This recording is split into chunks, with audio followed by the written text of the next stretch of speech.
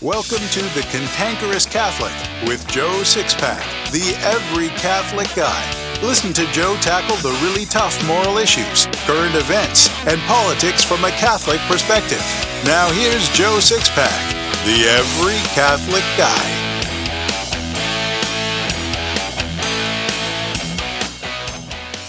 Hello, Six-Packers, and welcome back to The Cantankerous Catholic, episode 22. Repeatedly, you've heard me make disparaging remarks about Pope Francis. I've said he's a heretic, that he's led the church into total confusion, and that he's doing all he can to fundamentally change the church and remake it into his own image and likeness. But I've readjusted my attitude and found another way to view this pontiff. I think you'll find it interesting, and I'll tell you about it in a moment. I've been sharing the faith with people for over 30 years. The Holy Spirit has used me to make hundreds of converts, and 84 of them are my adult godchildren. When the Holy Spirit works through us in a big way, He usually uses the talents given to us before we were even born. When we develop those talents for Him, we're often impelled to pass on to others what we've done and how we've done it for the greater glory of God. That's why I wrote the Lay Evangelist Handbook. You might say the Lay Evangelist Handbook was 30 years in the making, because in this book I share with you all the best that I've learned about how to share the faith with lapsed and non-Catholics, so you can bring your friends and family to the fullness of divinely revealed truth. The very first chapter gives you a thorough explanation of the things you need to do to maximize your effectiveness so you won't end up with egg on your face when trying to engage people. I explain the differences between the various types of lay evangelists and others you can learn from. I even talk about some statistics that should help give you a real sense of urgency for sharing the faith. Then I get to the step-by-step process for sharing the faith. I give a full presentation of the exact text I've used and refined for 30 years. I tell you what to do, what to say, and how to do and say it, while leaving room for you to work in your own personality and make these techniques your own. There's no other book like this on the market. So get your print or ebook copy of the Lay Evangelist Handbook today. It's available in print on cantankerouscatholic.com or in print and ebook on Amazon and Barnes & Noble.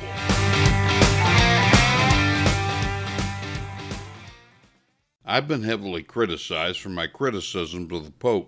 Criticism doesn't bother me, and I stand firmly by everything I've said about Francis. Several saints in history, from St. Paul to St. Augustine to St. Catherine and others, have told us by word and example that we're obligated to defend the faith even against the Pope when he's wrong. So I most certainly stand by the things I've said. Francis has espoused heresies. He's tried to fundamentally change the church. He's led his priests, bishops, and the laity into complete and utter confusion. And it's that confusion I want to focus on for the purpose of this discussion. I was speaking with my priest the other day, and he's the sort of priest I'd walk through hell in gasoline pajamas for. We were talking about Francis and God's will. He helped me see where the craziness of Francis may not be as bad as I've thought. Let me carry you through our logic. God's holy will comes in two forms. First, there's His active will. If I were suddenly healed and my broken body were suddenly made whole again, or if someone came and gave me $1,000 for this apostolate, that'd be an example of God's active will. In other words, His active will is always good. But now let's talk about His passive will. If you're a Catholic, you believe that God's absolutely in charge and that nothing happens by coincidence. But what about bad things that happen to good people in life? Tornadoes, floods, abortions, murders, rape, and other mayhem. If God's in charge of everything, and if He's all good and not capable of evil, and there's no such thing as coincidences, why do bad things happen? First of all, God will always draw a greater good from any evil. We might not see it immediately or even within our lifetime, but you can be sure that He'll draw a greater good. Also, He respects our free will, thus allowing us to make our own bad decisions, even if those decisions hurt good people. Regarding natural disasters, St. Thomas Aquinas tells us that things like floods and tornadoes and forest fires and volcanoes are controlled by the preternatural forces, so those evils come from pure evil, from demons. God's permissive will, then, allows these evil things to happen rather than actively causing them to happen. Whether things happen from His active will or His permissive will, God's plan is always right on target and will eventually be accomplished. Let's take an example from Scripture. Abraham was a special friend of God. He was the father of Isaac. Isaac was the father of Jacob, whose name was changed later on to Israel. It's with Israel that our salvation history begins to become very interesting. Israel had 12 sons. The youngest one was Joseph. Israel loved Joseph best, so the 11 older brothers hated him because they were jealous of him. One day the older brothers were tending their father's flock when they began talking about their little brother Joseph. They hatched a plan to murder Joseph and tell their father a wild beast had killed him. But one of the brothers didn't like the idea of murdering Joseph, so he convinced his brothers to simply throw him into a cistern and leave him. The brothers carried out their plan. They did indeed toss him into a cistern to leave him. It just so happened that some Midianite traders came along, and the brothers decided to sell Joseph to them. The Midianites in turn took Joseph into Egypt. So here's Joseph working as a slave in the household of one of Pharaoh's highly placed officials. Apparently Joseph was blessed by God and was successful at everything he did for his new owner. So the master grew to really like and trust Joseph, and he put Joseph in charge of everything he owned. One blessing God gave Joseph that turned out to be a bad thing was that he was handsome and desirable to women. The wife of the master tried one day to get Joseph into bed. He refused, saying it'd be a crime against God and his master, which he was absolutely right. She didn't give up, though. Every single day she tried to get Joseph into bed. One day, while no one was home except his master's wife, she tried again to get Joseph into bed, but more aggressively than ever before. She grabbed him by his outer garment and demanded that he sleep with her. This apparently shook Joseph up to the point that he fled and left her there holding his garment. Well, as the adage goes, hell has no fury like a woman scorned. With Joseph's cloak in her hand, she told her husband that Joseph tried to rape her. The master had Joseph put into prison. To make a long story short, through a series of events, Joseph was eventually placed in charge of the prison by the head jailer. I guess we would call him a warden today. With God's blessings, he came to the attention of Pharaoh and eventually ran everything in Egypt for him. Because of another series of events, Joseph was eventually reunited to his father Israel and his brothers. They all lived in Egypt, where the Israelites multiplied and were eventually enslaved by the Egyptians. But that's another story. Here's the point. At least 8 evil things happened to Joseph. First, Joseph was the object of his brothers' hatred. Next, because of that hatred, his brothers plotted to murder him, and they planned to lie to Israel about what happened to him. Rather than murder him, they still committed an act of violence against Joseph by tossing him into a cistern to leave him there to die. As it turned out, the next evil thing done to Joseph was that his brothers sold him into slavery. Under Joseph's new living arrangements, he was tempted by an immoral woman to purity, and tempting someone to sin is always an evil. But because Joseph wouldn't play along, he was falsely accused of attempted rape and thrown into prison. God didn't actively will these things to happen to Joseph. He allowed them to happen. Then he brought a much greater good from them with his active will. God had a plan, and he allowed the bad things to happen to Joseph in order to carry out his plan with much greater good things down the road. The same holds true in the pontificate of Pope Francis. God hasn't actively willed that Francis espouse heresies. He hasn't actively willed that the Pope confuse everyone, and he most certainly hasn't actively willed that Francis attempt to fundamentally change the Catholic Church. But God has a plan. I know because I've read the book and already know how it ends. You can read it too. It's called the Bible. So God's permitted these evils to take place so he can eventually bring his plan to fruition. You're no doubt wondering by now what that plan is. In order to explain it to you, I need to give you a little background first. Catholics don't like hearing this, but at least 95% of us are completely or almost completely ignorant of the things the Catholic Church teaches. The Archdiocese of St. Louis is called the Rome of the West because of its extraordinary Catholic presence. I've lived in the Archdiocese of St. Louis for about 5 years. In all that time, I can count on one hand the number of lay people who can answer the most basic questions about Catholicism. When I say basic, I mean basic. I haven't found more than 5 people who can tell me how many sacraments there are, much less name them. No one can tell me anything about the Mass except that it uses bread and wine and that it's a ritual. Why is that? Prior to Vatican II, Catholics knew and understood the faith. That all changed after the Council. Vatican II isn't to blame, though, because the work of the Council is beautiful and holy. The problem is what happened after the Council. The heresy of modernism was condemned by Pope St. Pius X in 1907, effectively ridding the Catholic Church of it. But the modernists never really went away. Instead, they scurried under whatever the nearest rock was they could find, waiting for the day when they could rise up and wreak havoc on the universal church. Their opportunity came 58 years later when Pope St. John XXIII convoked the Second Vatican Council in 1962. Vatican II has become a very controversial council over the last 56 years. Depending on who you talk to, either Vatican II was the worst evil ever unleashed on the Church by hell or the greatest thing since sliced bread, and everything in between. The truth of it all is much different than most folks' opinion.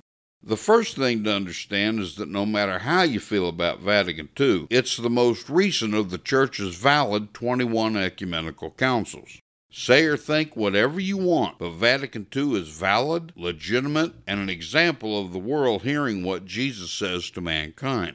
But that doesn't mean a lot of bad things haven't happened since Vatican II, with traitors of Jesus using the cover of the council to attempt to destroy the church from within. It's been my experience that those who claim the council was rife with heresy, along with those who abuse or misapply Vatican II's teachings, haven't ever actually read the documents it produced. In my opinion, every practicing Catholic has a duty to read the 16 documents produced by the Council Fathers. Not to read them for yourself is tantamount to asking a fox guard the henhouse. You'll be left to the mercy of every false and lying teacher who comes along on both sides of the issue. By reading the 16 documents of Vatican II, you'll discover that many of the things you've been told were taught by Vatican II actually weren't. In fact, a thorough reading of the 16 documents produced by the Council Fathers is likely to leave you indignant, maybe even angry, over the way neo-modernists have attempted, and sometimes succeeded, to destroy the Church from within.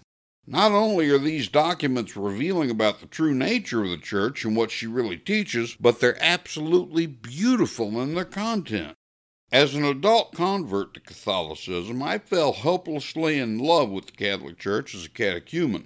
But after reading the documents of Vatican II, I helplessly, hopelessly, passionately fell in love with Jesus' one holy Catholic and Apostolic Church. That's not hyperbole. The neo-modernists somehow managed to infiltrate the bishops' vocation offices and all of Catholic academia in the 70s and 80s, especially the seminaries. Thousands of men who had vocations to the priesthood never got to fulfill their vocations because Sister So-and-so or Dr. Dimwit in the vocations office told them they didn't have a vocation. Many of these good men never even got an opportunity to speak with the bishop, and many of those who did found that the bishop merely rubber-stamped the opinions of the subordinates who worked for him in the vocations office, no matter how impressed with the candidate he may have been. With the neo-modernists basically in charge of the seminaries, seminarians were given watered-down or outright heretical theology. When you couple that with the fact that homiletics in most seminaries is pretty weak anyway, you end up with what we see so prevalent in our parishes today, really weak homilies. Most priests have been taught to give milquetoast homilies that are designed to avoid offending people. The greatest casualty in this, of course, is truth itself. I'm sorry, but the truth, by its very nature, offends people. Jesus offended everyone in the prevalent culture of his time by pointing out what they were doing to offend his Father. The end result of not being willing to offend with truth today is the average parishioner is completely ignorant of the faith. An astonishing 6.5 people leave the church for every one who comes in, and the vast majority of those who left for fundamentalist sects claim they did so because the preacher wasn't afraid to call sin by its name. Of course, weak to non-existent homiletics led to what I call nice Catholicism. The nice Catholicism mindset says you have to avoid offending people or placing any sort of burden on them at any cost, and your Christian love has to be of the syrupy sweet variety. The nice Catholicism proponents justify themselves by telling us we have to imitate Jesus. The implication is that this is the way Jesus was while he was on earth. That's baloney.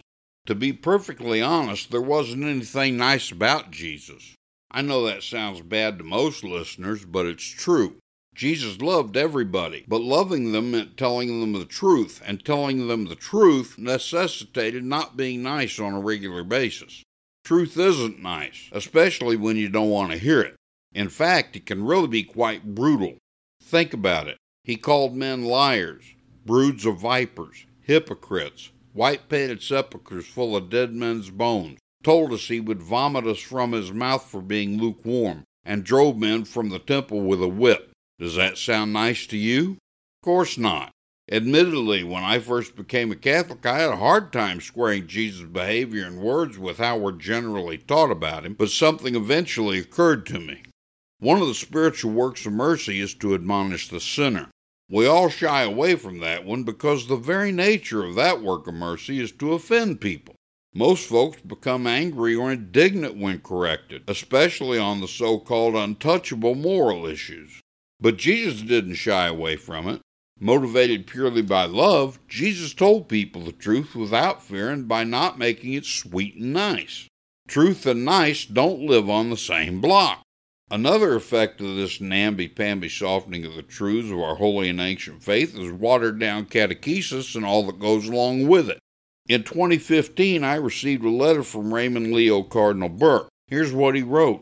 A gravely defective catechesis, which marked the life of the Church in the years following the Second Vatican Ecumenical Council, though not because of the Council, contributed to the loss of faith, the lack of a devotional life, and left subsequent generations devoid of a concrete way to know the Catholic faith and live it. This Prince of the Church sees exactly what's happened over the last 50 years. The nice Catholicism mentality foisted on us by the neo-modernists has caused catechesis to go almost completely down the toilet. We've gone from teaching about Jesus, the incarnate Word of God, to teaching about Jesus, the warm fuzzy. And you can believe this. If we treat Jesus as a warm fuzzy, then we certainly do a grave disservice to the church he founded as the sacrament for our salvation. How bad is it? Well, with very little exception, there's nothing I teach today that any 6th grade Catholic school child didn't know 70 years ago. I became a member of the Knights of Columbus a few years ago. I didn't know it until I got there, but when you're elevated to the 3rd degree, you're tested on your proficiency and knowledge of the faith. Truth be known, I was a little worried that I'd be embarrassed when some of them showed a greater proficiency for the faith than me. I was embarrassed, all right. I was embarrassed for the other men there. With the exception of 2 men, not a single man could answer any question about the faith asked of him. Despite that knights are supposed to pray at least 1 rosary a week, several of them couldn't even tell us what the mysteries of the rosary are. All this demonstrates the reasons why the church is in trouble. Did you know that 1 out of every 10 Americans is an ex-Catholic, and if they were a separate denomination, they'd be the 3rd largest denomination in this country after Catholics and Baptists? 1 of 3 people who were raised Catholic no longer identifies as Catholic. 50% of young people who were raised Catholic are no longer Catholic. 79% of former Catholics leave the church before age 23. Catholicism is losing members faster than any denomination. And 70% of Catholics in the pew no longer believe in the real presence of Christ in the Holy Eucharist. Statistics like these aren't a statement on our society or the prevailing culture. They're a statement on how we've been betrayed and lied to for decades. We deserve better than what we've been given. Is it any wonder people are leaving the church in droves? It doesn't have to be this way. As a lay evangelist of 30 years, it's been my experience that people are hungry for the truth. No, that's not quite right. People are starving for the truth. They actually want to be told the difference between right and wrong. They don't just want a list of do's and don'ts either. They want to be told something is right or wrong, and they want to be told why something is right or wrong. There isn't one single teaching of the Catholic Church that can't be adequately demonstrated to anyone. Everything can be demonstrated. The Church can explain the Immaculate Conception and Purgatory, why homosexuality, abortion, and contraception are wrong, and prove the reality of the Holy Eucharist. The Church can tell us how we can know God exists, that Scripture is the inspired Word of God, that Jesus established the Catholic Church and passed on to it his own authority and mission. But the Catholic laity aren't being taught these things. They're being fed pablum when what they need and want is meat. So back to Francis and the way to view his pontificate. His heresies are evil. His attempts to change the church are evil. The confusion he's caused is evil. But these evils Francis has committed have actually caused something wonderful to happen. Catholics can be divided into two groups, those who care about the faith and those who don't. There's nothing we can do about those who don't care except for pray for God's mercy on them. But those who do care about our faith are waking up. The confusion Francis has caused has made caring Catholics want to better know and understand the faith. So while we're decreasing in number, apathy is beginning to disappear, and the quality of practicing Catholics is again becoming stellar. You six-packers are in that group. You're listening because you care. You're the cream of the crop. The reach of the Cantankerous Catholic is growing every week in terms of new listeners because you're telling your friends and family to listen. But now you need to take it to the next level. Obviously, your first goal is to become really proficient in your knowledge of the faith. After all, at the end of the day, the only thing that matters is God and what He wants from you and in your life. So I've got a few suggestions for you. First, you need to go to joesixpackanswers.com and sign up for the free email course. You'll begin getting invitations to the free weekly webinars I host where you can ask me questions in real time. Second, get a copy of Secrets of the Catholic Faith. A link is in the show notes for this episode. Third, get a subscription to the Wanderer newspaper to stay abreast of everything going on in the church.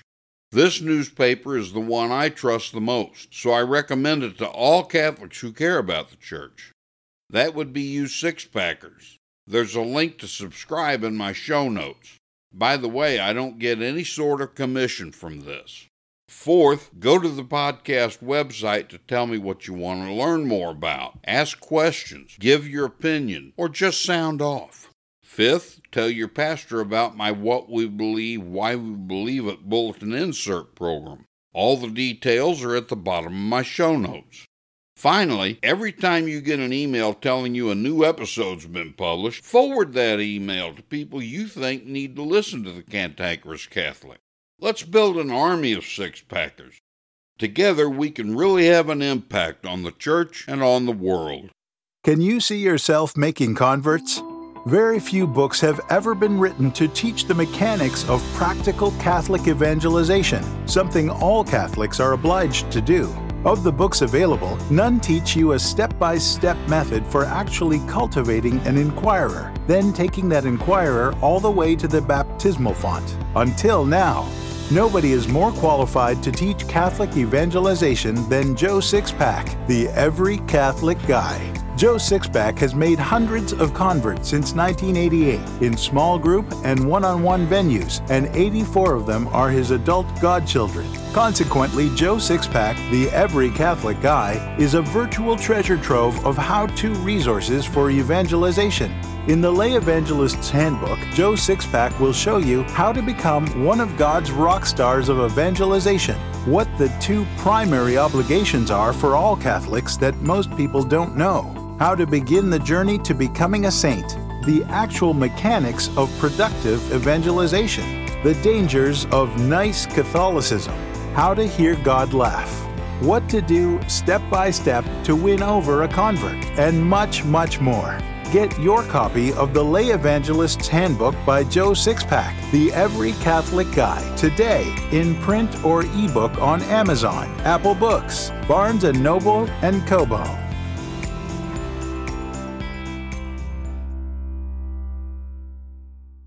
Joe Sixpack, The Every Catholic Guy, wants to make sure you're informed about all the Catholic news you need to know.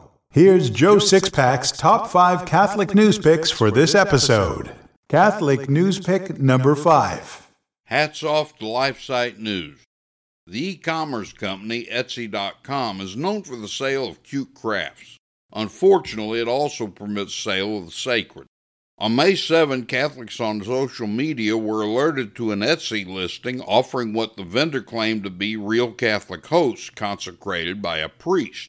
The seller, calling himself Al, and his business Pentagora, stated that the purpose of the 9 hosts was to abuse for the classic black friars or black magic purposes. The hosts, he said, were made and consecrated in Germany, and the listing indicated that they would be shipped from Germany.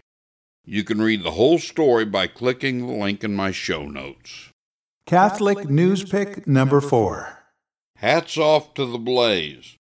Freshman Representative Rashid Tlaib, the Democrat from Michigan, admitted in a recent interview that she experiences a calming feeling whenever she thinks about the Holocaust, because her Palestinian ancestors helped create a safe haven for Jews. However, Tlaib claimed in the same interview the role was forced on her ancestors in a way that took their human dignity away. You can read the whole story by clicking the link in my show notes. Catholic news pick number 3. Hats off to Kerry Pickett. The FBI uncovered a homegrown terror training camp in Alabama owned by a group of terrorists headed up by the son of an imam who once caused a stir in 2012 at the Democratic National Convention in Charlotte. You can read the whole story by clicking the link in my show notes. Catholic news pick number 2. Hats off to the Blaze.